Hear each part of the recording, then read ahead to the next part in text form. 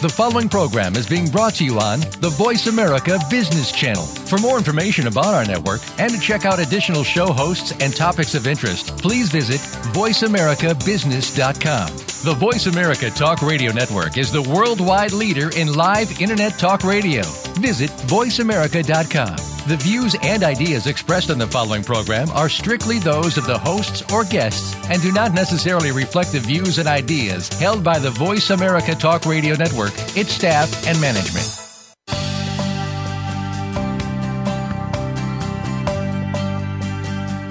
As we constantly move forward, there's a continuing and urgent need for higher education. It's necessary for tomorrow's future and for a dynamically changing workforce. As the need for education is changing, so is education itself.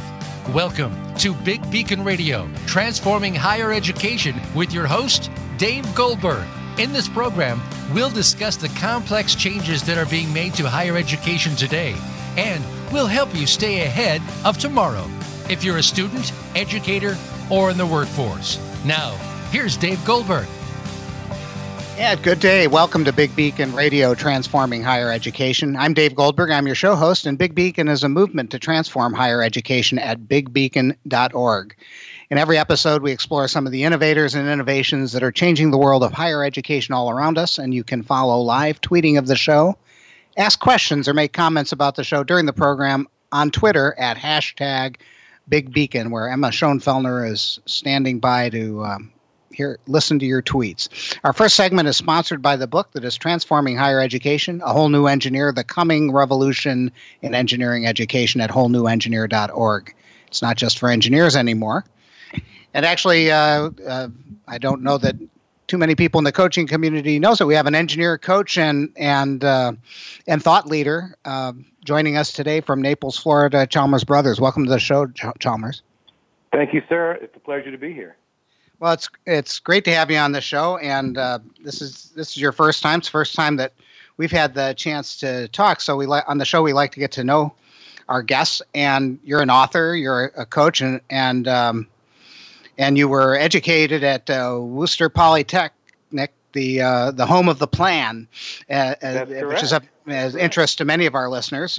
So you're a trained engineer. But let's go back in the time machine. What were some of the key early influences that put you on your current path? You know, Dave, I have to say my parents instilled in me a work ethic and a value of perseverance that served me well, I think. And I ended up out of high school going to the U.S. Coast Guard Academy, which is in New London, Connecticut. And I had a fantastic experience there. I got to play small college sports. But when I left the academy after 2 years and transferred to WPI, many listeners may know that the service academies, at the time anyway, you really didn't choose a major until you were an academic junior. The first 2 years are chemistry and chem lab and physics lab and calculus and differential equations and this sort of thing. And so by the time I decided to go to a regular university, so to speak, my background was so full of engineering prerequisites that it seemed like almost the path of least resistance. And so I found myself in a mechanical engineering curriculum at Worcester Polytech and had a great time. It's a fantastic school and met some great people, and it was a great experience. But I have to say, had I gone to a regular school right out of high school, I'm not entirely sure I would have ended up being an engineer. And looking back, I'm very, very grateful that it worked out the way it did. I think it forced me to develop some competencies that I may not have developed on my own, and I know it opened some doors later on that wouldn't have been opened with a different background. Well, and then so in that we share the Coast Guard background. I didn't go to the academy, but I was a machinery technician, what used to be called an engineman back in the 70s, when the near the end of the draft, I signed up for the Coast Guard Reserves. Actually, I signed up, and 2 weeks later, Nixon ended the draft, which is another story. But my time in the Coast Guard was a time where I learned certain competencies that I might not have either. But that was early. This is now you're a coach, you're a thought leader. How did you how'd you get from there to here?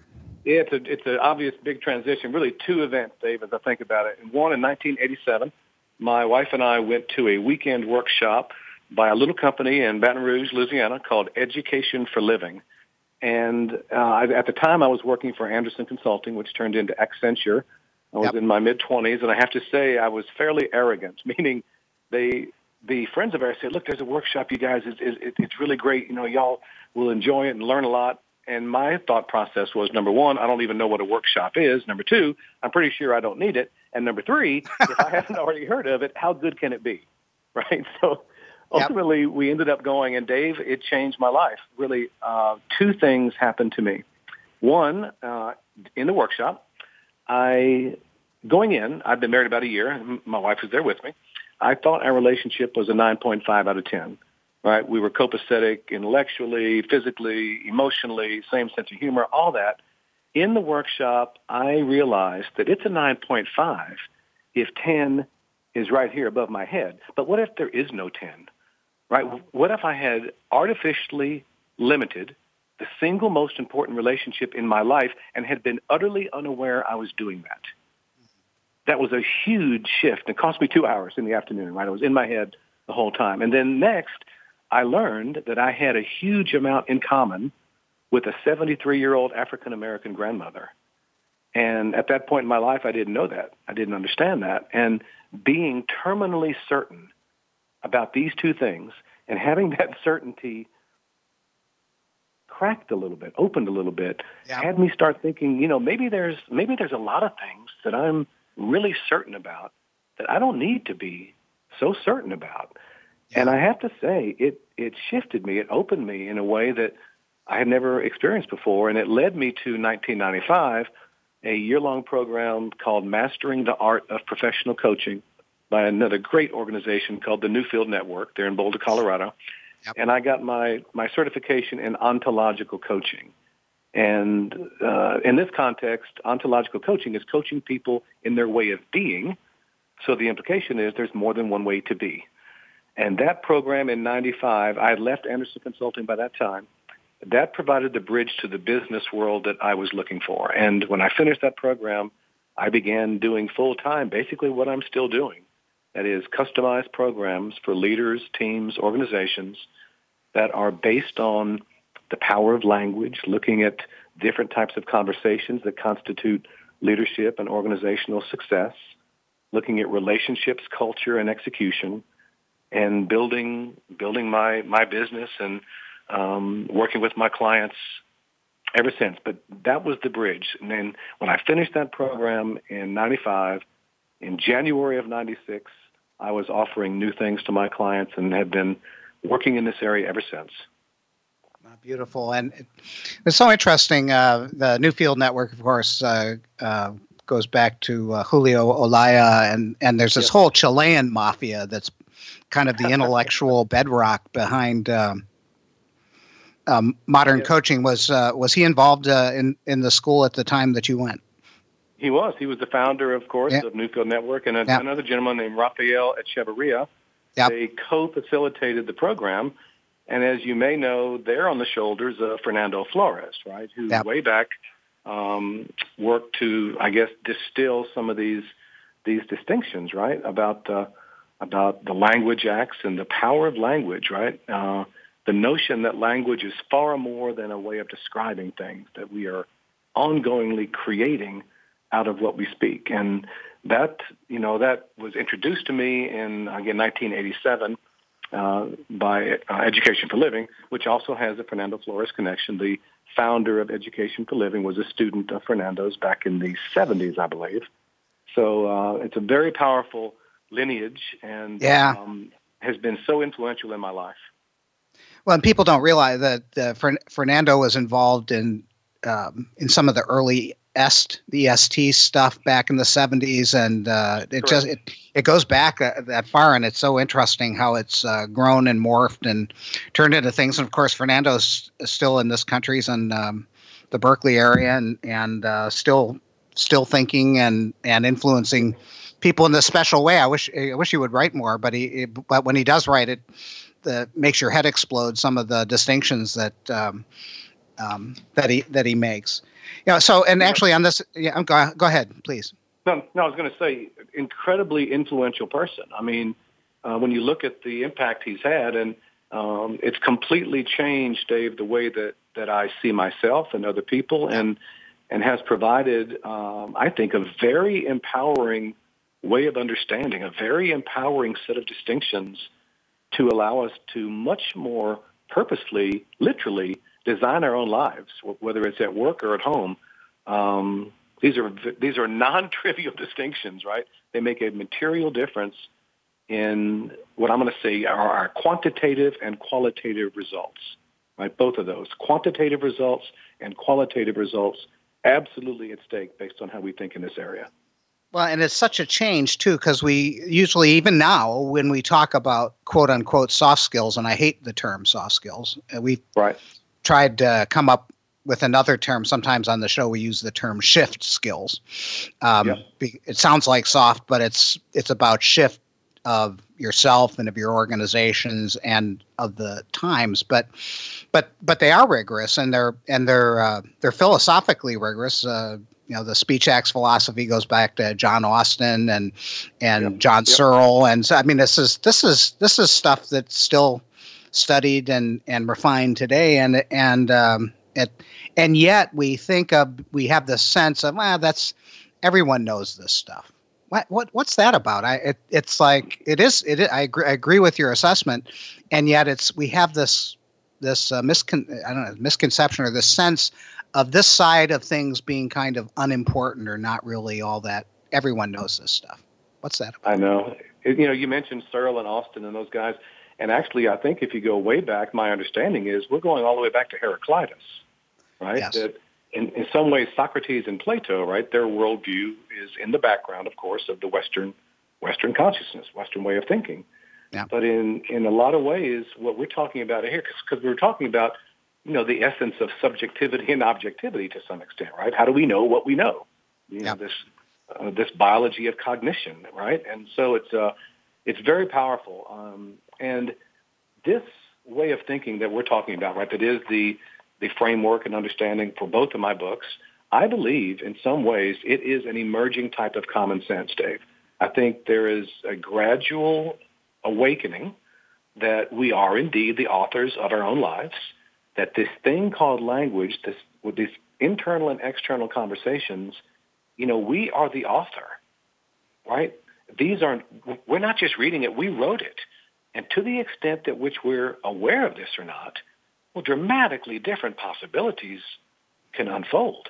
And I think the conversation you and I are having now, I believe in 10 years, in 15 years, well, it's already made it to the mainstream to some extent if you look at just popular TV programs. And I'm not a huge fan of a lot of what's on TV, but a lot of these distinctions and concepts, I think that maybe 10 or 15 years ago would have only been maybe in a counselor's office, are now becoming part of the jargon, part of the normal way that, a lot of people just think and see the world. So I think I do believe that it's an emerging type of common sense or an emerging awareness as we become ever more self-aware. I think awareness expands in one direction and it's more and sometimes it's glacial, but I do believe we're moving in that direction. Yeah, beautiful. And we may have already heard it, but on the show we also like to talk to our guests about what in the Whole New Engineer, Mark Somerville and I have called unleashing experiences. These are where somehow there's been something that you feared doing or required courage to do, and someone, and this goes to many points in your book, someone either trusted you or you trusted yourself to do this thing that you didn't know how to do, and it was empowering, or in our terms, unleashing. So what are some of, and maybe we've already heard it, but what are some of the other unleashing experiences in your life? It's interesting. I was taught this, right? Everything in my books, obviously, I was taught. It's way bigger than me. I'm a practitioner, and I think my contribution is that I have packaged it, right? I framed these ways of understanding and these tools and these distinctions. I've framed them in a way that it's extremely palatable to a lot of people, very accessible, to a lot of people, and I'm very grateful for that. And what happened, one of the experiences, again, starting in 96, I was sharing this work, and I was at a Rotary Club meeting in Tennessee where we lived at the time, and I was in my 30s, and the speaker didn't show up. And as you may know, Rotary clubs, Kiwanis clubs, they typically have a speaker will speak for 15 or 20 minutes. Nobody raised their hand. The president said, could somebody do something? Nobody raised their hand. I finally did. And I did a 20-minute conversation right about, I have a little metaphor, the big eye looking at a stick person. It's about self-awareness and the power of language, and leadership is conversational competency. And really two things happened. At that same meeting, one gentleman, I believe his name was John Stevens, he said after the meeting, you don't know me, but my name is John Stevens. I belong to a CEO roundtable group, and at the time it was called TEC, T-E-C. Now it's called Vistage. He said, if you can do a half-day version of what you just did, because I think not only my group, but there's a lot of business owners, executives would really benefit from that. And so I ended up doing a pro bono half-day session for his group. And David's turned into a 17-year speaking engagement for Vistage groups around the country. And it's a beautiful, wonderful, the organization is a powerful organization, personal and professional growth. But I noticed, had I not raised my hand, right, had I not volunteered, that would have never happened. At the same meeting, a gentleman named Milt Beaver was with the U.S. Social Security Administration, came up and said, I'm intrigued by your message, and we started a relationship. That turned into 2 years of 2-day leadership workshops for SSA. Yeah. And Dave, the structure of the first book is exactly the structure of my 2-day workshop, because that's all I knew. Nice. And as I'm looking back, right, one time of saying yes, putting myself out there, and until lately, I really didn't think of how instrumental that meeting was, but it was gigantically instrumental. So one of the things I offer to my kids is, look, guys, if you have a chance, say yes. Say yes. Put yourself out there. Put yourself in a position where people get to experience who you are and what you have to offer. And I guess one of the other ones, as I'm doing workshops, this is in the late 90s, people started saying, where can I get a book about this stuff? Right? Yeah. Where can I get a book? And I kept saying, well, there is no book, right? I learned this through Education for Living and Newfield Network and a series of programs. And then they started saying, well, why don't you write the book? And Dave, I promise you, my internal conversation at that point was, number one, I'm not smart enough to write a book. And number two, I shouldn't write the book. The people who taught me should write the book, right? I'm a practitioner. And it hit me. The cobbler has no shoes, right? Here I am in the business of helping people move past unpowerful beliefs. And I apparently am the only person in the room who thinks I can't write this book. And it was just like, it was a Buddha moment, right? I laughed in the mirror. And at the same time, I think it was within that same week, I was crossing a room. There was a rap song on TV, and I didn't like the song. I didn't like the image. I didn't like the vibe. I didn't like it. I was immediately going to turn it off. And just as I'm reaching to turn it off, this thought crosses my mind. I'm going to turn you off, but you're saying what you want to say. Why don't I get to do that, right? Why do you get to say what you want to say, and I don't somehow? And it was an interesting, I don't know, Dave, juxtaposition of indignation on my part and this sudden awareness that I'm the only one holding me back. Other people seem to think I can write this. This guy on TV is saying what he wants to say. When do I get to do that? And I started typing that night. I don't remember what day it was. But I started typing on my first book the night after, or the same night I turned off the guy on TV. Wow, beautiful. And it's interesting sometimes how it these moments they're not always like this, but they can be this floodgate opening or breaking and something coming out that was there that you'd been resisting, and it can be sudden like that. And as you just described it, you can point to the time and place. Why don't we take a little bit of a break? We've got a lot more to talk about, but I want to, in the next segment, why don't we jump into talking a little bit more about your two books and what they're about, and you've already described a little bit about why you wrote the first one. Why don't we do that? That sounds great, Dave. Thanks. All right. So this is Big Beacon Radio with our special guest, Chalmers Brothers. Stay with us in the next segment. We're gonna talk about language in the pursuit of happiness and language in the pursuit of leadership excellence.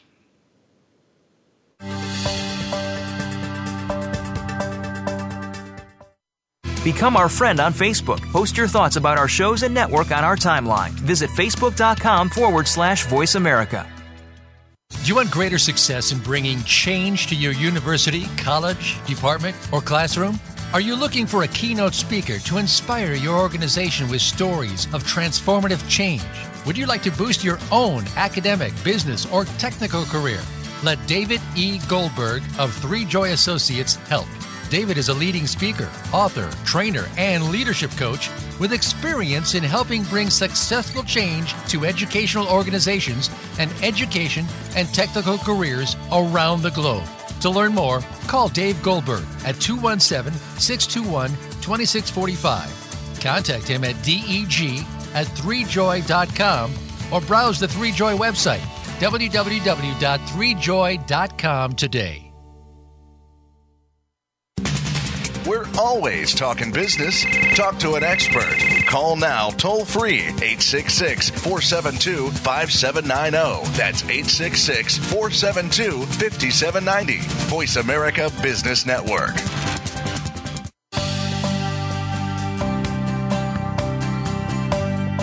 You are listening to Big Beacon Radio. If you'd like to call into the program today, please call 1-866-472-5790. Again, that's 1-866-472-5790.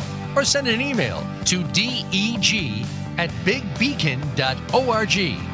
Now, back to this week's show. And welcome back to Big Beacon Radio. The second segment is sponsored by Three Joy Associates at 3joy.com. Get the training, coaching, and change leadership consultation to help transform your educational institution. And or you can write to me, Dave Goldberg, at deg@3joy.com. And if you wish to ask questions or make comments about the show, go to Twitter and use the hashtag BigBeacon. So we're back with Chalmers Brothers, and we're talking about we're going to start talking about his two books. The first book, which we talked about in the last segment, was Language in the Pursuit of Happiness. Came out in the date I have is 2005. Is that right? That's correct. Yep. Yeah, it came out in 2005, and a more recent book, Language in the Pursuit of Leadership Excellence. So that first book was an encapsulation of your workshops that you started at the Social Security Administration, and this second book came out in 2015, and you wrote it with Vinay Kumar. Did I pronounce his name right? That's correct. Yep. Absolutely. Yep. And what motivated the second book? Well, it's interesting. In about 2012, I got an email out of the blue, and it was, "Hello, my name is Vinay Kumar, and I was introduced to your first book, Language in the Pursuit of Happiness, while at Georgetown Leadership Coaching Program," which I'm thrilled. They've been using that book in their coach training for many years. And he said, "I want to talk with you about it." And that initial email from Vinay has led to a wonderful friendship, and he's a fantastic person, and ultimately ended up with me doing a 8-month program at an IT firm up in Northern Virginia, which led to another 8-month program with a different technology firm. And we're applying these distinctions and principles over time, and Vinay was instrumental in helping me think in some ways bigger and broader, Dave, than I had before in terms of a multi-month program instead of a standalone workshop. And our friendship has continued, and as we're in conversation, in relationship, he suggested a book that's more focused explicitly on leadership development. If you look at the first book, it was taught to me, all these distinctions and tools were really taught in a personal context, but I was applying them, obviously, in a leadership development teamwork environment. The second book is explicitly a book for leaders. It's explicitly about shaping culture, building relationships, and driving execution. And as we were thinking through it, one of the things that's apparent, even though the first book has been adopted, I'm thrilled, by leadership organizations, leadership training within many organizations, there's still, I believe, a lot of people that will not pick up a book if it has the word happiness in the title, right? They're not interested in happiness. They're interested in bottom line results, right? And so as we began thinking about the structure of the new book, which is a little bit different, in fact, a lot different than the initial book, is wanting to be more explicit about the audience. This is explicitly a book for leaders who are interested in growing their organizations, interested in developing themselves, their own leadership capabilities, developing their own people. But when we really look at the big three in terms of results that leaders, I'm going to say in any way, shape, or form, any organization, are interested in producing: relationships, culture, and execution. And that's what the new book is about. It's about relationships, culture, and execution. Yeah, nice. And I can see the the enlargement. So I mean the foundational work, the foundational speech acts and noticing and listening and questioning, the OAR model is still there, but it's gone further. And that actually, this is I was talking conversation. Oh, I guess it was a conversation with Barry Johnson about the difficulty, and you give these workshops, and you address this in your book, but it can be wonderful. You have this wonderful experience. You make it experiential. But at the end of the day, especially in short engagements, oftentimes it ends up being executive entertainment. So how do you move it into practice and get people to actually connect it with things that are important to them and then take it into practice? Comment?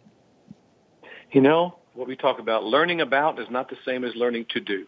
Yeah. Right? They're just not the same thing. And learning about is not the same as learning to do, is not the same as learning to be. Right? And so all three of these are key. And I know, many people in academia, we do a lot of learning about, but most of us have had the experience that it's a profoundly different program. It's a profoundly different type of course if we can actually learn to do and learn to be. And one of the things that when we look at learning equals time and practice.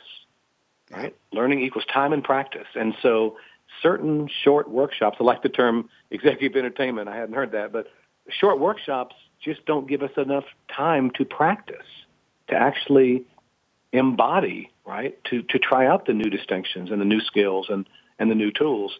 And interestingly as well, a lot of the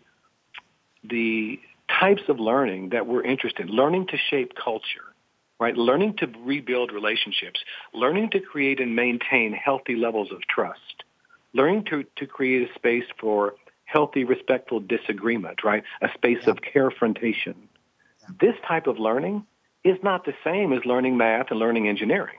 This type of learning does not have to do with memorizing and categorizing, terms and definitions and then mentally, cataloging them so I can bring them forth later on in response to a question.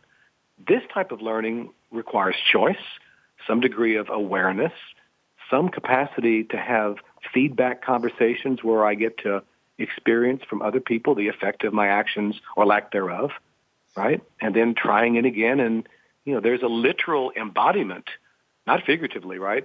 I have to try these out physically. I have to try new conversations.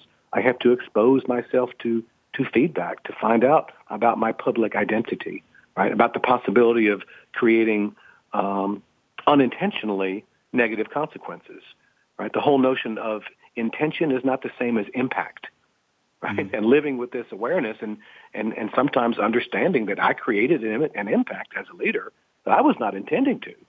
Learning how to dance with this is simply not the same as learning in a lot of the STEM, science, technology, engineering, math. It's just a different type of learning. We can learn to listen more deeply. We can learn to build trust. We can learn. These are competencies. I like to say these are conversational, relational, and emotional competencies, right? They can be learned, but it's not the same type of learning. Yeah, and I'm listening, and I'm connecting this back to the need for the second book, where where certain people will not read a book that has happiness the word happiness in the title. Right. And it seems to me that what you were just talking about, one of the essential ingredients in addressing the many things that you just listed, is a vulnerability to an openness, and maybe that's part of what's different about this subject matter, and that if you can't stand the term happiness, you may have some trouble. Well, you may have trouble with the big E. You might have trouble with the word emotion too. Like emotion, that's for and men especially might have this problem because there's big boys don't cry. Of course, that's correct. And other stories or beliefs that we just carry around sort of reflexively. You're right. And, it's interesting. You mentioned OAR model, and the second book starts with the observer action results model as chapter 1, as the door opener. And this model, you may know, right, comes from Robert Putnam and Chris Argyris from Harvard Business School way back in the day. And this model has been and remains for me my favorite model. It's a profoundly simple but powerful way of understanding how we individually and collectively actually produce results, right? Quantitative and qualitative results. And the more I do this work with leaders around the country, Dave, I mention explicitly how many people in this room are in the business right now of producing quantitative and qualitative results with and through other people. Every hand goes up. With me? Every hand goes up. Profitability is a result. Productivity is a result. But your corporate culture is a result, right? Your public identity, how you get perceived, is a result. The nature of your most important relationships, these are results. And the observer action results model, this notion that, of course, we produce results out of the actions we do or don't take.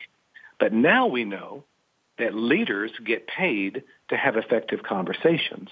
So many of the most important actions that leaders take are not physical actions. They are conversations, right? This whole notion of conversational competency, we can be strong leaders without the ability to lift 100 pounds over our heads. We can be a powerful leader from a wheelchair, right? But this notion in the observer action results model, it makes it explicit that the conversations you have and how you have them are going to bring about a wide range of quantitative and qualitative results. The beauty of the model for me is this. Sometimes we produce positive results, means results that we wanted, in which case we take that action again, right? We are confirmed and affirmed in the action we took, which is the conversation we had. We're going to do it again. Life is good. But if we don't produce the result we want, we have two options. Number one, I can take another action, have another conversation, and try it again. We know, right, the definition of an insane person or a crazy person, somebody who does the same thing over and over, expecting the results to be different. This model takes that certainly into account. But the power is this: observer, action, results. If we don't like the results we're producing, we can take a look at the observer that we are. We can take a look at how we look at things. We can bring our moods into the equation. We can bring our biases into the equation. We can take a look at our beliefs, not through the right-wrong lens, but through the powerful-unpowerful lens, or through the works-doesn't-work lens, meaning, are the beliefs I'm currently holding that I have produced about myself, my company, this employee, this customer, it doesn't matter, Fords, Chevys, right, whatever, are these beliefs allowing me to achieve the results I say I want? And it's this, what they call second-order learning, right? Bringing the observer that we are into view as one of the variables that we get to explore should we decide to produce a new result. And Dave, when I was introduced to that, it shifted me. It was like, this is the most powerful way of understanding. And we are ongoingly, obviously, in the business of producing desired results for ourselves as individuals and as organizations. And the premium, I think you mentioned it earlier, one of your other guests, I was listening, about self-awareness, right? Self-awareness is the necessary starting point. You cannot change what you do not see. Now, you may notice and choose not to change. Fantastic. Now you got your eyes open, right? But if we don't notice, we don't get to make purposeful choices. And it's this self-awareness capacity increasing becoming more powerful and more competent observers of ourselves, that is the necessary starting point, I believe, for any purposeful, meaningful change. Yeah, so, and actually, I was thinking of this before when you were talking in the past segment, but then it came back again. I was thinking about these beliefs and whether they're serving us or not. And I remember an early client in my coaching career, and I said, she was describing, I said, I heard this and I heard that, and I said, and I labeled it. I said, this is a very interesting story that you've told. And she got angry at me. She said, Dave, that's not a story. That's the truth. Right. And I think, until we're in observing the observer, until we're noticing things, we're not actually aware that there are both assertions and assessments in that story, and some things are factual, and a bunch of other things are judgments or our interpretations of events. Absolutely, and it's this awareness, right? There's a classic fundamental distinction that if I am interested in increasing my degree of self-awareness over the course of my life, it is crucial that I possess this distinction. Event is not equal to explanation. Mm. Event is not equal to explanation. Yes, you and I and everybody else, we are confronted with events all the time, right? Events at work, events with our families, events Christmas shopping, events with our kids, events on the highway. And I believe this. What we do as human beings is, number one, we make up a story about this event. Number two, we hold this story to be the truth. And number three, we forget that we made it up. Right? We forget that we made it up. And it's this awareness that we are each the author. And again, when we use the word story, we're not talking about fib or fabrication, right? It's not a purposeful manipulation, and it's certainly not a self-deception. It's simply an interpretation, right? It's an explanation. And taking a look at our stories instead of living through it is a fundamentally different thing. In a workshop, Julio Elias said something, and I never forgot. He said, are you telling your stories, or are your stories telling you? Mm. Right? And it's a powerful question, because those stories, if you think about observer, action, results, those stories are a function of the observer, obviously. And they color the actions we do or don't take and how we do or don't take them, which, of course, drives results that we do or don't get, quantitative and qualitative results. But taking a look at the stories, right, we have this expression that we live in language like a fish lives in water, right? A fish lives in water, water everywhere. When would a fish first know that it's born in water and lives in water? When would he first know that? When you take him out, right? And we are born in language. We live in language all around, language everywhere. Both of these books, Dave, are my attempt at supporting people in taking a look at what they're up to in language, taking a look at it instead of living through it. Does that make sense?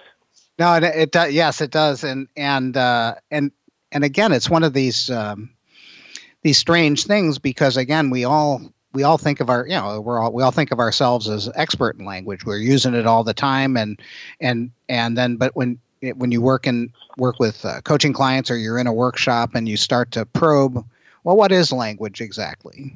And people have a really hard time. They have fairly conventional views about it, and right. It's a set of symbols, it's this.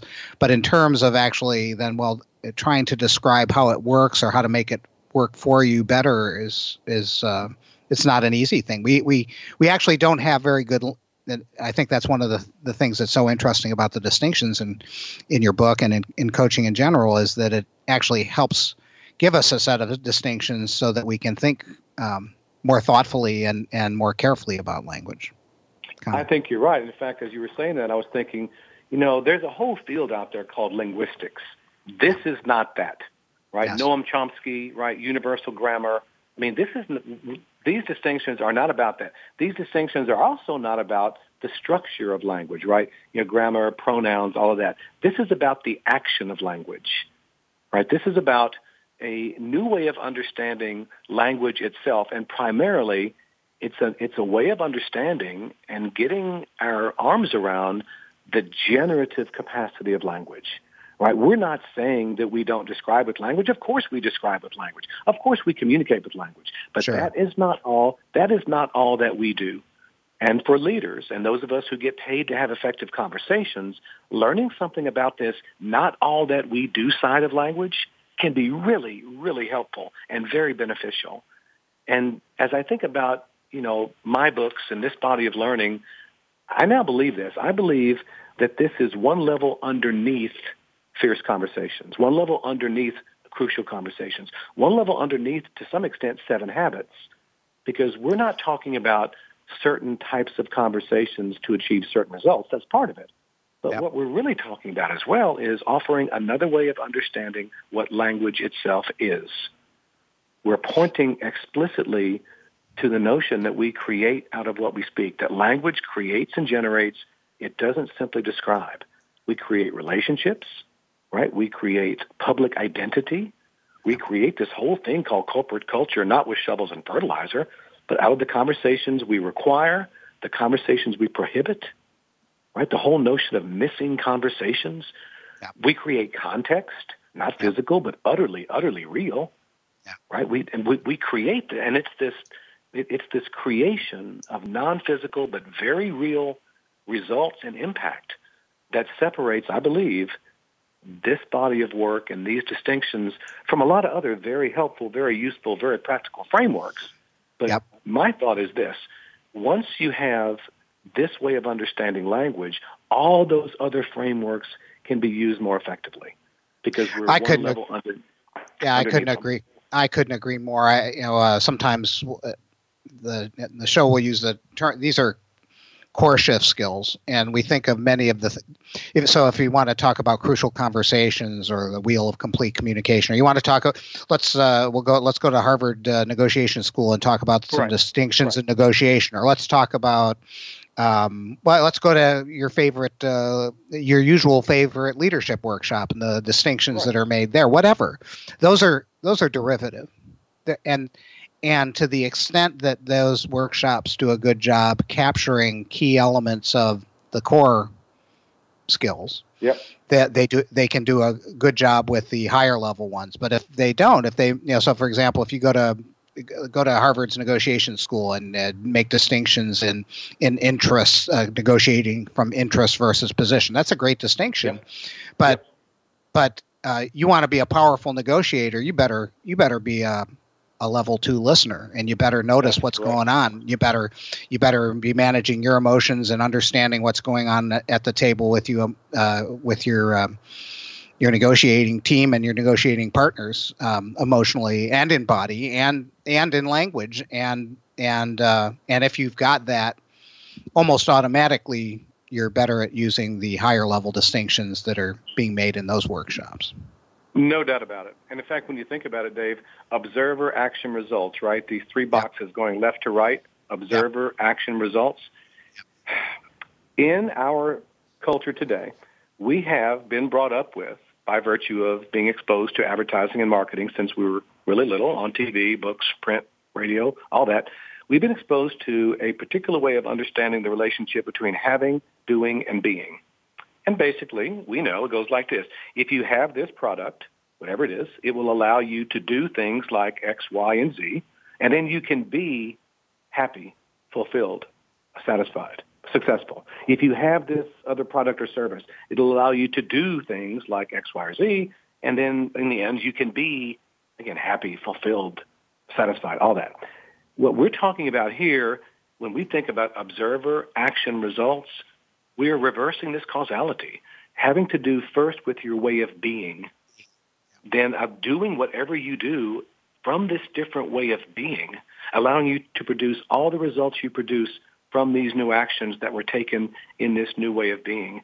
And what this body of work allows us to do is work on our being, not just the doing. The other ones, I think, are very good and very helpful and are very outstanding for practical frameworks for doing.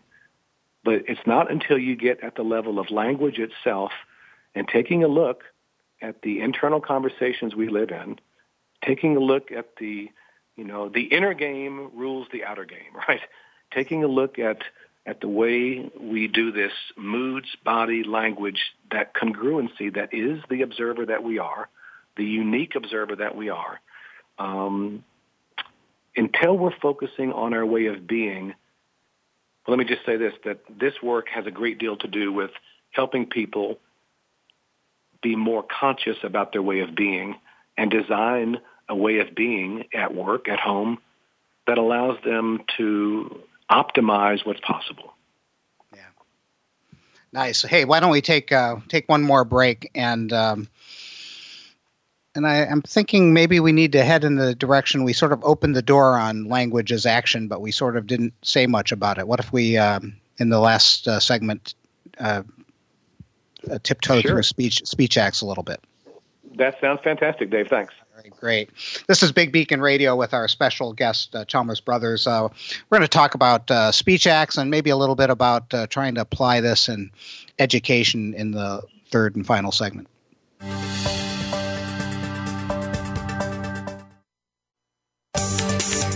From the boardroom to you, Voice America Business Network. Do you want greater success in bringing change to your university, college, department, or classroom? Are you looking for a keynote speaker to inspire your organization with stories of transformative change? Would you like to boost your own academic, business, or technical career? Let David E. Goldberg of Three Joy Associates help. David is a leading speaker, author, trainer, and leadership coach with experience in helping bring successful change to educational organizations and education and technical careers around the globe. To learn more, call Dave Goldberg at 217-621-2645. Contact him at deg@threejoy.com or browse the 3Joy website, www.threejoy.com today. We're making it easier to listen to the Voice America Talk Radio Network live wherever you go on iPhone, BlackBerry, or Android. Download it from the Apple iTunes App Store, BlackBerry App World, or Android Market.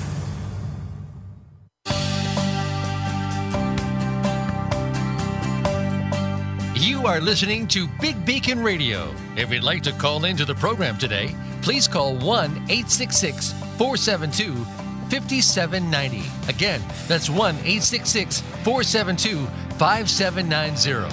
Or send an email to deg@bigbeacon.org. Now, back to this week's show. Welcome back to Big Beacon Radio, and our final segment is sponsored by Big Beacon's upcoming webinar. Join us on Wednesday, January 18th, 4 p.m. Eastern, for 4 keys to ineffective educational change. Learn the 4 mistakes that people make in modern change initiatives and how to overcome them.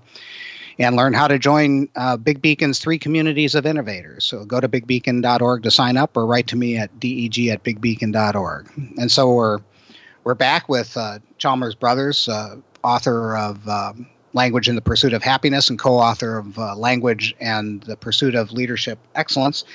And we've been talking about language. We've been talking about language as action, and a lot of this touches on this theoretical framework that leads to thinking differently about language and speech act. So, and your books rely heavily on this. So, what's the role of speech acts thinking in your training and coaching?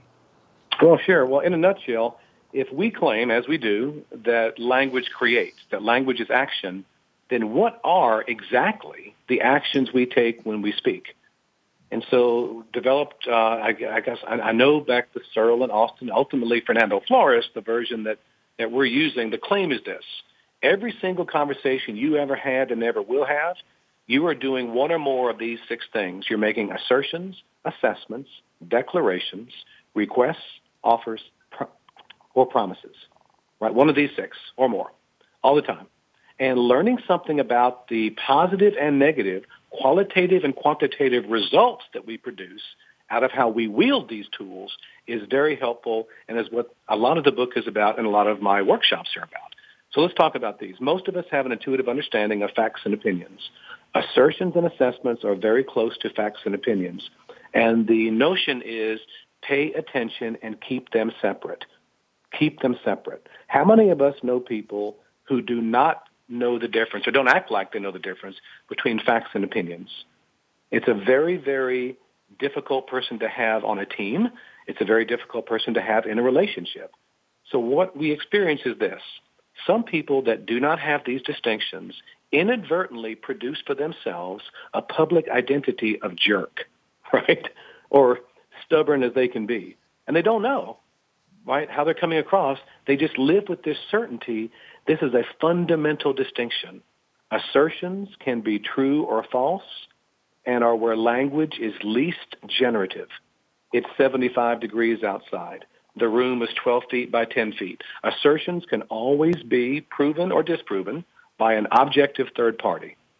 Assessments, it's a beautiful day, the room is spacious, the room is cramped, are always subjective opinions and can never be proven or disproven in a way that assertions can. They have everything to do, and this is key, Dave, assertions belong to the thing being observed. The room is 27 by 36. Assessments belong to the observer. I say the room is spacious. You say it's cramped. With our assessments, our judgments, our opinions, we reveal ourselves much more than we describe anything external to us.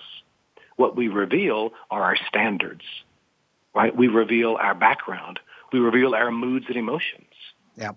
So this distinction, while intuitively we already have it, right? I mean, this is taught in elementary school, right? Facts and opinions. By delving a little bit deeper into this and noticing the extent to which in many business and personal situations, we do not operate with clarity around here. We do not operate with clarity, and we do not keep them separate as we're talking to each other, as we're talking to ourselves. Many of us have beliefs about ourselves, assessments, that we do not see as assessments. We see them as attributes of reality. And, of course, the first step in creating something different is to acknowledge ownership as the author to begin with. So a lot of coaching, when we're working with people, helping them move past whether it's a self-worth or a self-dignity conversations about how they hold themselves, not physically, of course, doesn't have to do with their hands. It means the conversations they're living in. A lot of it has to do with helping them see that these are assessments they've made up about who they are. They're not assertions. They're not the truth with a capital T. And so they can be changed. Declarations, most powerful speech acts. Our country was declared into being, right? Every organization was declared into being. We hereby shareholders hereby do declare August 1st the company doesn't exist. August 2nd, it does. Articles of incorporation. Every decision is a declaration. Every yes, every no. Thank you is a powerful declaration. You mentioned I don't know. I don't know is a powerful declaration. What do we create? We create an openness or a context for learning. Not physical, but very, very real. Organizationally, the mission statement is declared into being. The vision is a declaration. The goals are declarations, right? The standards are declarations made by people with authority to do so. And when you think about an organization, I have this three-tiered model. I got a roof, a middle, and a foundation. The roof of the house is the vision, right? The goals. Where are we going? The foundation of the house is our identity, our purpose, our values. Who are we?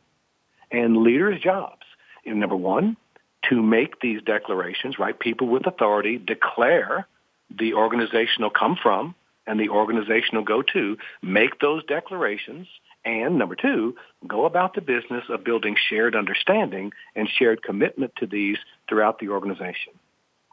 Declarations are like rudder of a boat. Over here, you say one thing, you're going here, and up, new priority going over here. Everything to do with authority. And so in organizations, a key distinction, who has the authority to declare what? If there are areas of fuzziness inside your organization about who gets to declare what, get ready for recurring breakdowns.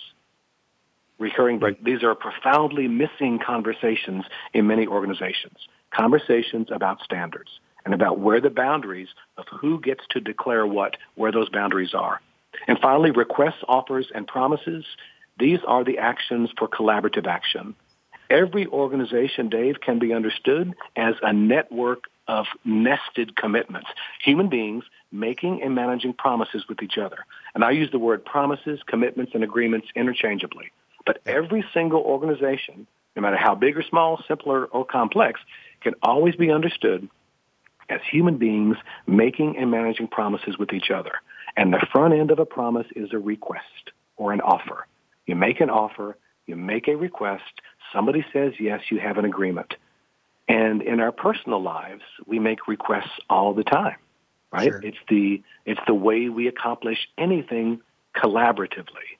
And so these speech acts, and if you look at our little house model, again, the roof of the house are declarations. It's the vision and the goals.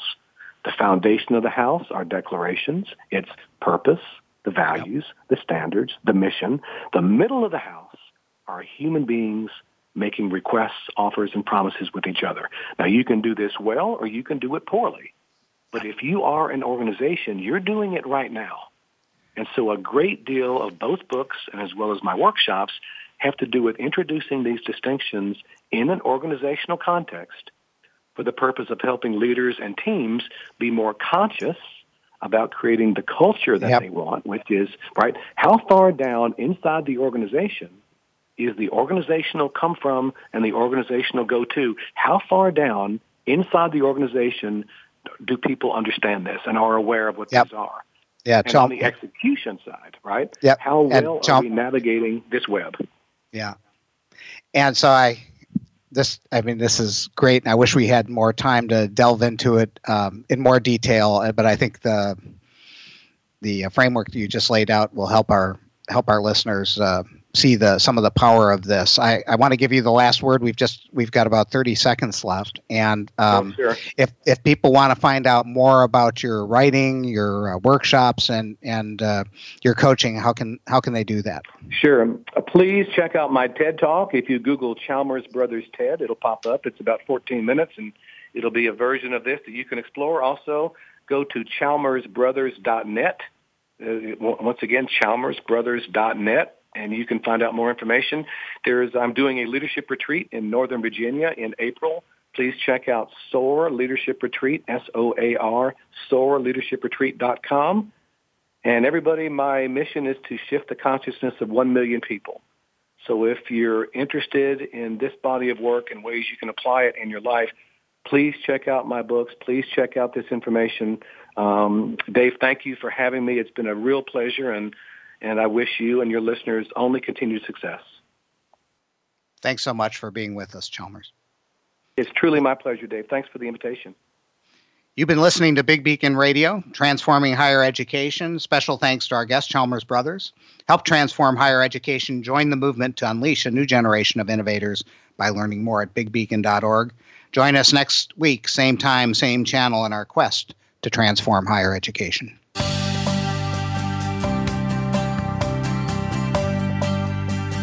Thank you for tuning into Big Beacon Radio, transforming higher education.